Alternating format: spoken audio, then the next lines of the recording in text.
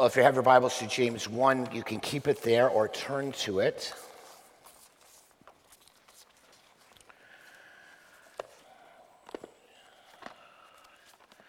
I must say this past week, it was sort of a good news, bad news experience for me. As you know, some of you know, I do row with the Carnegie, rowing in broadly speaking, but I get in a boat and I hold onto an oar. And the Learn to Row group starts every fall. Last weekend, they had their weekend camp, so to speak, and I helped out this week by rowing with them, as there's one of the first times they're in the boat, and I was so excited.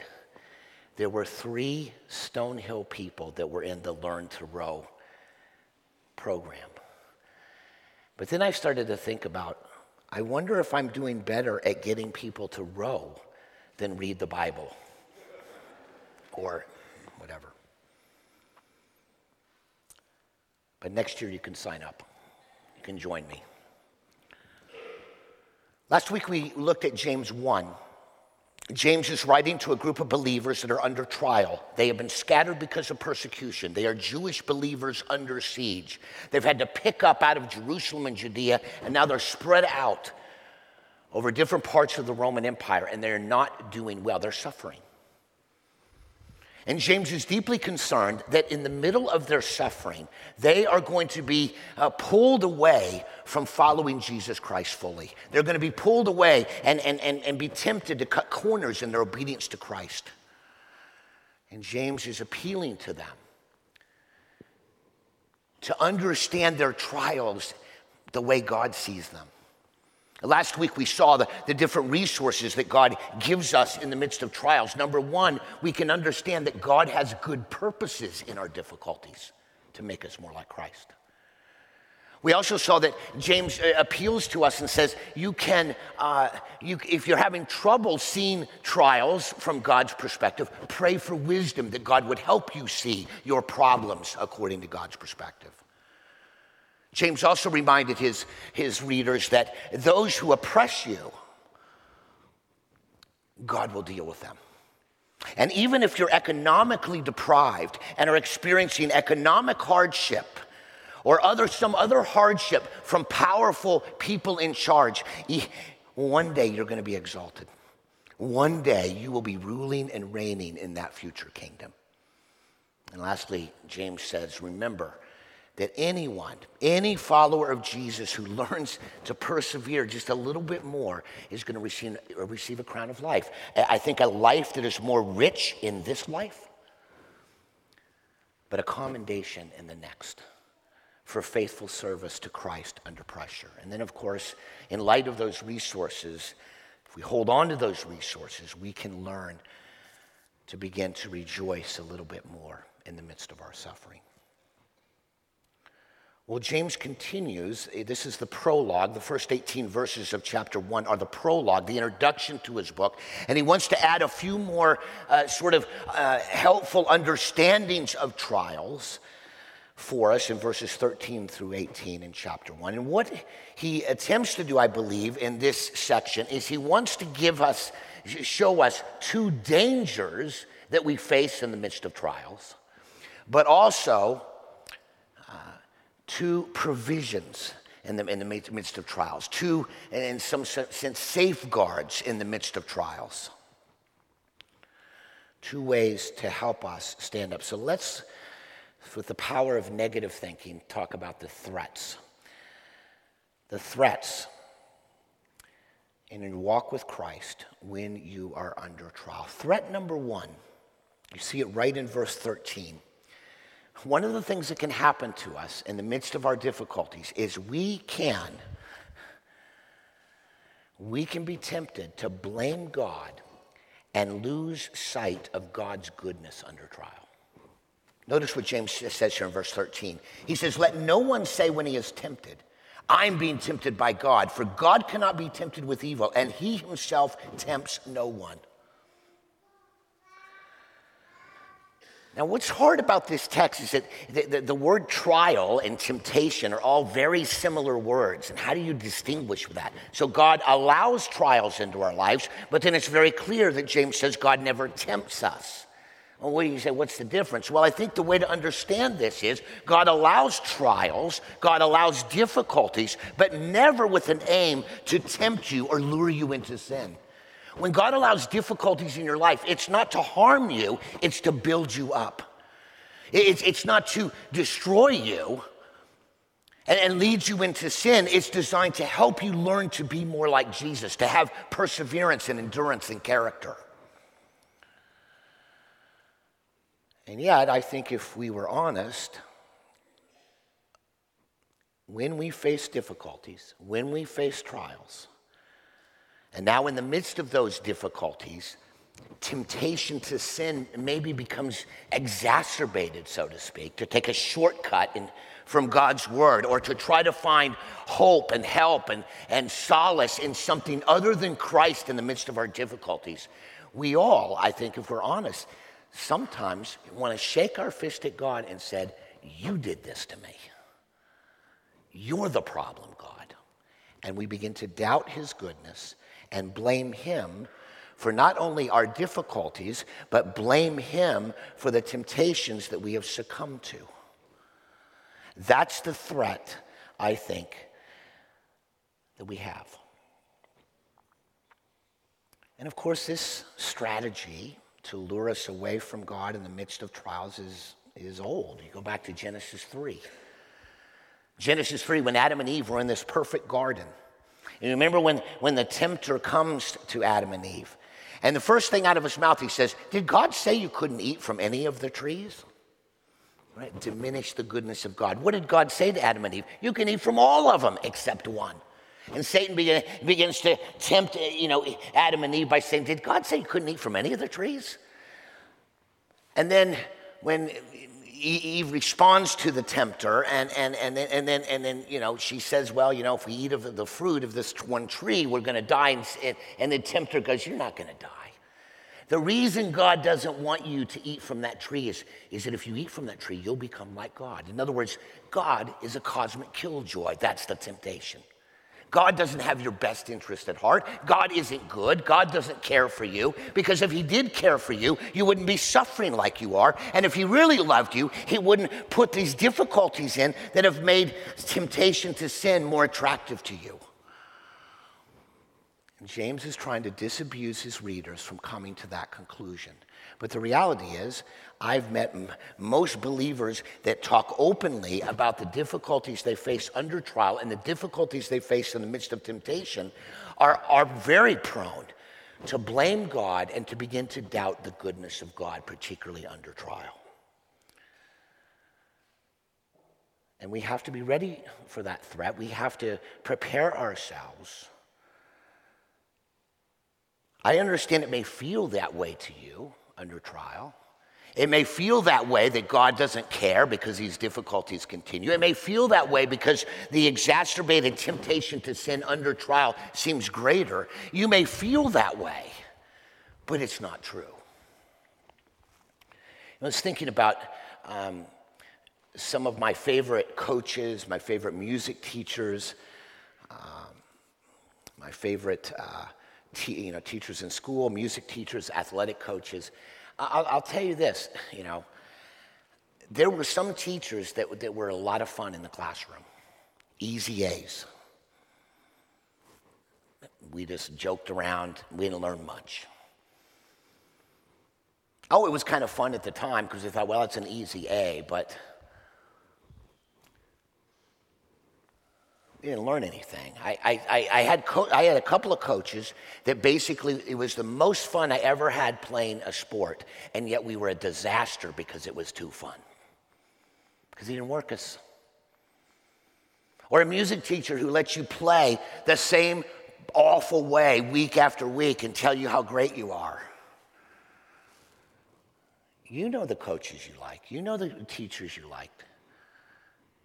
You know the music instructors you liked were not the ones that just said, hey, do whatever you want. Or were the teachers? Yes, they had to be loving. They couldn't be abusive. They were loving, but they were firm. They were hard. They were difficult. They made you work. They made you suffer. And you learned something. You became a better trumpet player. When Jack Pinto taught me back in Miami, Florida for 7 years. But he didn't help me be a better trumpet player because he let me play any way I wanted. One day he told me, have you ever played the trumpet before, Troxel? That's awful. Play it again. Played it again, still bad. Play it again. Then he played it with me. It sounded better because he was playing with me. He worked me. He made me suffer. I played so hard for a couple of weeks before a contest, my lips were bleeding after practice. But I love Jack Pinto because he made me a better player. And the teachers that were tough, the teachers that were hard, the coaches that were tough, you look back on it and you value them. And that's the way it is with God. He is never attempting to ruin your life. He's never attempting to lure you into sin. He's never attempting to crush you by allowing these trials into your life. That's not who he is. And we need to be ready to withstand that threat, that thought, particularly when we're under trial and particularly in the midst of the trial, temptation to sin is exacerbated. It never comes from him. That's the first threat. The second threat, and again, I would have to say that all of these points sort of work together. I have to kind of divvy them up, but they all work together. But the second threat here is that we will be tempted to underestimate the power and destructiveness of sin when we're under trial. We will be tempted to underestimate the power and destructiveness of sin under trial. Notice verse 14. But each person is tempted when he is lured and enticed by his own desire. Then desire, when it is conceived, gives birth to sin, and sin, when it is fully grown, brings forth death. There's a pattern here I want you to see, and then I need to make a few other sort of comments so we can rightly understand that. There's a pattern here. God is not the author of our sin. God is not driving us into sin. We fall into sin because of our desires, James says. Each person is tempted when he is lured and enticed by his own desire. We have desires in our heart that are going to pull us away from obedience to Christ. Now, in the text, a lot of commentators, if you read a commentary, will say these are evil desires. I would suggest that the word desire in context can be a good or a bad desire, and either way, those desires can pull you away from Christ. A bad desire, obviously, can lead you into sin, but even a good desire can lead you into sin. If you have a good desire that's not sinful of itself, but that desire is too high up in your priority life, you will sin. All right? I still remember I was taking a class with CCEF at Westminster Seminary. I was taking an online class. I was living overseas at the time. David Pallison, Dynamics of Change. And they told us to pick some desire in our life that was small, a sin problem in our life, and try to work on it with the teaching that we're giving, the model of change. So I picked for my sinful problem, and there was a lot to choose from, honestly, but what I picked is I had a going to the airport with my family had become a major problem because we had two different perspectives on when to get to the airport.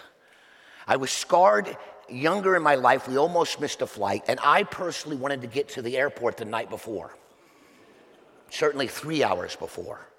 My family hated to be in the airport. I kind of liked it. You sit there, you read, the announcements that go on and on. It soothed my soul. But they hated it. They wanted to get to the airport at the very last minute, run through security, run to the gate, and be the last people on the plane as the cabin door closed. These caused some problems. And so we were flying a lot back then. Overseas flights, expensive flights you don't want to miss. And it was a battle.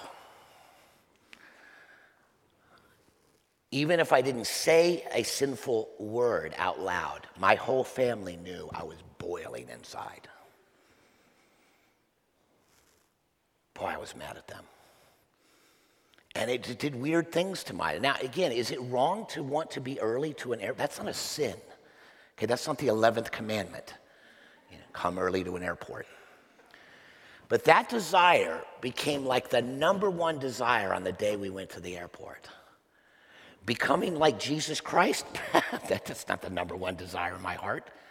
To show patience and love to my family, who clearly has the wrong idea about how to go to the airport, not in my. So I had to work on this. I had to work on making sure that the desire to get to the airport on time wasn't the one main desire of my life. I had to put it back down so it was a lot lower. Well, you can go wrong with a good desire that's disordered or a bad desire that's leading you directly into sin. Notice interesting the pattern here. It says, each person is tempted when he is lured and enticed by his own desire. Then desire, when it is conceived, gives birth to sin. There's a sense in which a desire may come into your mind, come into your heart. But until it conceives, it hasn't become sin.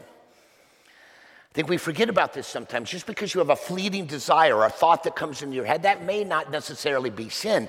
You have to mull it over. You have to cogitate on it. You have to consider it. You have to let it grow, and you have to let it fester without taking action. You get a fleeting desire in your mind, you say, Paul says, flee youthful lust. A desire comes in your heart, you say, no, I will not do that. I'm going to think about that. That's fine. But we let it fester. It was Martin Luther who said, you cannot keep birds from flying over your head and do what birds do. But you can keep them from building a nest in your hair. Rick Warren commenting on this says, you can't keep the devil from suggesting thoughts, but you can choose not to dwell or act on them. The pattern of sin, those desires are not rejected. You don't flee those desires. You don't deal with those desires, and they begin to grow. And it says,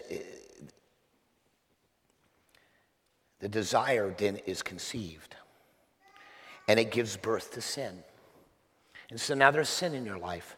And if you don't deal with that sin, verse 15, when it is fully grown, brings forth death. When we allow sin into our life because we haven't dealt with the desires in a decisive way, now that it's conceived, now the sin is growing. If you don't confess, if you don't repent, if you let that fester, it grows up into your life and it multiplies and metastasizes. And what does it do? It brings destruction even for a believer.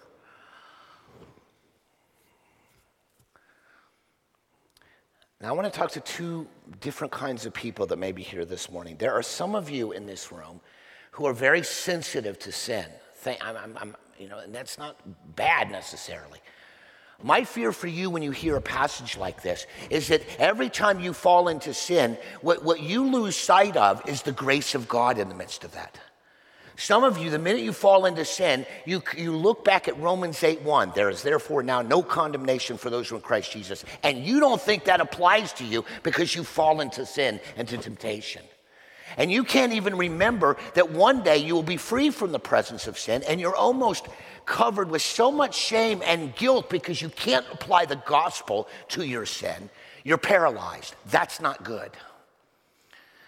But there's others of you who go a different way. Oh, you're well aware there is therefore now no condemnation for those who are in Christ Jesus. You're well aware, I'm still on my way to heaven even though I've fallen into some sin here. And your problem is you're not taking sin seriously. You're relying on grace inappropriately. Well, God's dealt with this. And God's going to deal with it one day. So what happens here? Well, no big deal. It's a big deal. I'll never forget a friend. He was a friend of mine. He was older than me. We were in a church together. He was a deacon in the church I was a part of. He ran off with another woman, committed adultery, ended his marriage. It was a disaster. And I remember talking to him. I said, look what you've done.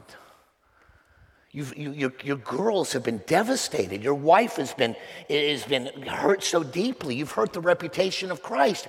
This is not good for your own soul. And the comment he made to me is, God forgave David for his adultery with Bathsheba. He'll forgive me. And that is a person who has underestimated the destructiveness of sin and is now relying on grace in an inappropriate way. God gives us grace not simply to deal with the penalty of our sin. God gives us grace not simply to remove the very presence of sin in the future. God gives us grace in terms of salvation so that now, as followers of Jesus Christ, given our complete new identity in Christ, so that we would live more consistently with who we already are and who we will be, not to cheapen grace and say it doesn't matter. There's no condemnation for those who are in Christ Jesus. We have to learn to take sin seriously. We have to understand the nature of sin. It is always destructive, even for the believer. And even though it is true, when you fall into sin, and you will, by the way, we're not going to get to sinless perfection. I did have a pastor one day tell me from a different tradition, said he hadn't sinned in 3 years. Well, that was a sin. We're not going to get to sinless perfection, right? But when we do fall into sin, we've got to take it seriously. Yes, we should remember there is therefore now no condemnation as a way to solidify our assurance in Christ. But that rightly understood will make us even more grieved for our sin, because when we sin as a believer, we are acting completely inconsistent with what God has already made us to be and what God is making us to be one day. We should actually be more sensitized to our sin in one sense, and yet have the resources and grace to cling to God in the midst of the sin as we repent and we confess, knowing full well what Jesus Christ has done on the cross for us. That's the second threat. We must learn to take sin seriously, particularly under trial. Now, there's two protections, two provisions, two safeguards to help us. And they relate to the two threats that we just mentioned. The first protection, verse 16, James says, "Do not be deceived, my beloved brothers." And in verse 17, he says, "Every good and perfect gift is from above, coming down from the Father of lights, with whom there is no variation or shadow due to change." What James is saying in this protection is we find protection under trial when we consider the goodness of God. We can protect ourselves from the trials that we receive, from charging God with evil or from succumbing to temptation, if we can understand that every good and perfect gift is from above. It's interesting how James describes this coming down from the Father of lights. It's sort of an astronomical term. It's sort of reminding us that the Father God, has made all things, and every good gift that we get, every perfect gift that comes our way, particularly in the natural world, not simply nature, but all of the natural provisions that we receive, the gifts that he gives us in our life, they all come from him. And one of our problems is when we get under trial and we've got these significant difficulties and maybe temptation to sin is exacerbated, we often are so focused on the trial, the unanswered prayer in our life, maybe multiple unanswered prayers because we're experiencing multiple trials. We tend to forget the many, many, many, many good and perfect gifts that God has given to us. And that impoverishes us spiritually. It hurts us. I would say if you're in the middle of a trial right now, even if you're not, you would do well this afternoon to write down a whole list of things of all the ways God has been faithful to you in your life.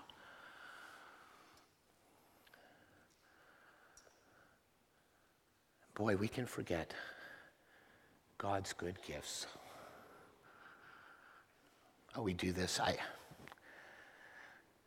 If any of you've lived overseas in a place that's been more difficult, you realize that for all the problems in this country, and there are many, there are a lot of blessings here. We've got a lot of first world problems compared to other places. So take a list, make a list.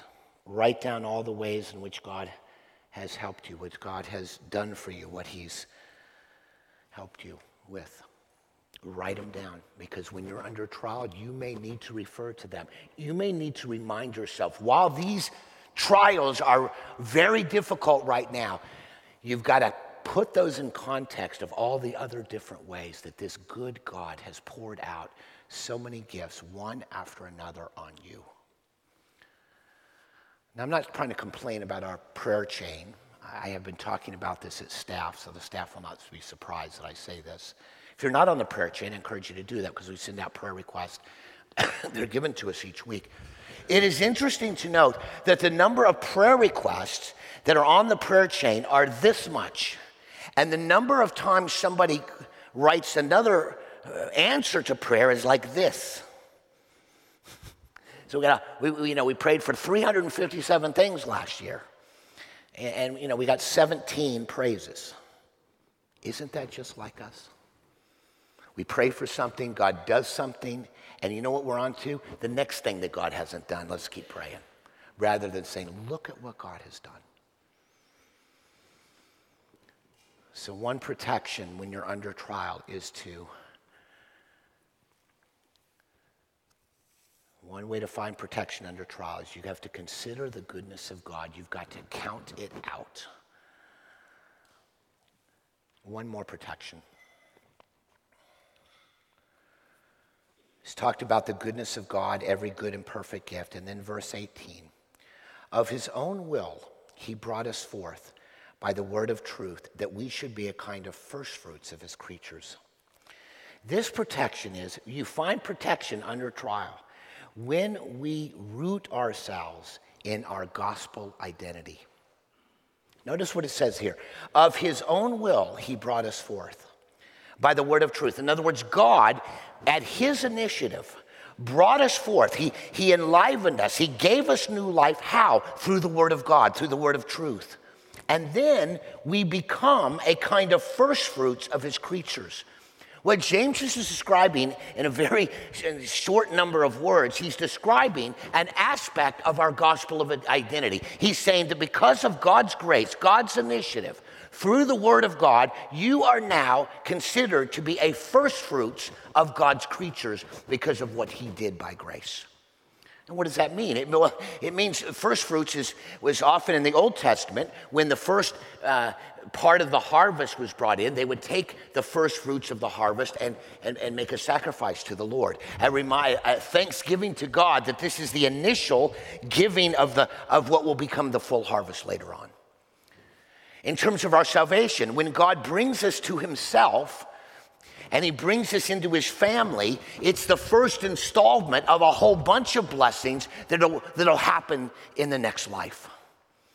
And another way to put it is, it's like the Spirit of God is a down payment, okay? A down payment for our future inheritance. We receive the gift of eternal life, but as we live through our life, it's just the beginning of this whole sort of connection of salvation events that will occur for us, of blessings that will to come. And therefore, when we view ourselves according to our gospel identity, when we realize that we are first fruits of God's creatures, God has poured out his grace on us. We're part of the harvest as he's gathering people into his family, gathering people into his kingdom, with the hope that initial gathering will one day be in that new kingdom. That is who we are. And therefore, when we root ourselves in the identity of the gospel identity given to us at God's initiation, it helps us under trial, because we realize we do not want to succumb to sin in the midst of our trial, because we are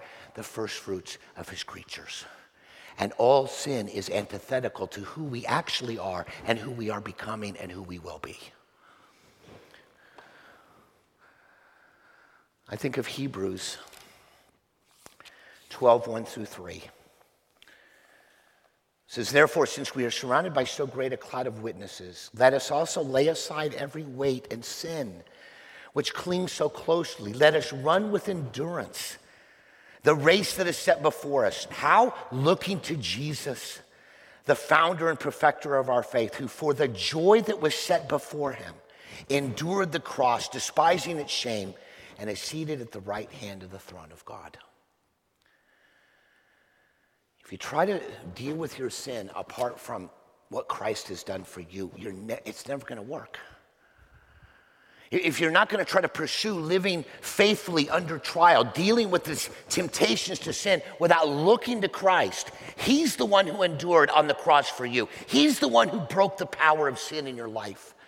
You look to him, the identity that you now have because of Christ, which then begins to shape how you deal with trials, but also how you deal with temptations.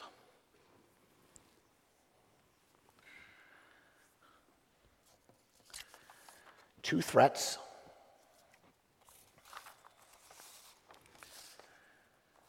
We're tempted to blame God and lose sight of his goodness. We tend to underestimate the power and destruction of sin, particularly under trial. Two protections. We find protection when we consider the goodness of God. We keep that front and center. We also find protection when we root ourselves in our gospel identity in Jesus. So I want us to pray before we sing our final hymn. So please bow with me. I'm going to pray a prayer of confession.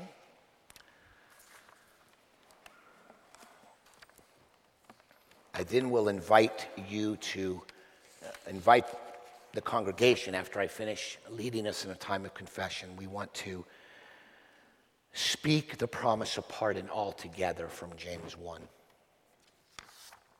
the words will be on the screen. Join me in a prayer of confession. Heavenly Father, we admit to you today that we often live as though we were still dead in our trespasses and sins. You have made us alive in Christ. You've given us your Holy Spirit. Yet our slowly maturing souls dwell in sinful bodies, and we continue to gratify the desires of our flesh in countless ways. When we are under pressure, we find solace in too much food, too much drink. We indulge in sinful sexual thoughts, desires, actions. We medicate ourselves by escaping reality, focusing on entertaining ourselves to distract us from our pain. Lord, we follow the course of the world around us. We give in to pressures from our friends and our circumstances instead of living in the reality, the good gift of your finished work for us. We fill ourselves up with pleasures. We use your good gifts to avoid our great need for you rather than to be thankful for every good and every perfect gift you give us. Lord, we replace our identity as being the first fruits of your creatures, as being your children, as being your heirs. And we put on other identities. Identities given to us at work, identities given to us at school or in our academic pursuits, or we make our athletics or our academics the real identity in our life. Lord, forgive us. Help us to take sin seriously, but also help us to take your grace seriously simultaneously. Give us true grief for our sin and sweet repentance. And Lord, then draw us to you to find cleansing, healing, and joy in our salvation. In your great name we pray. Amen.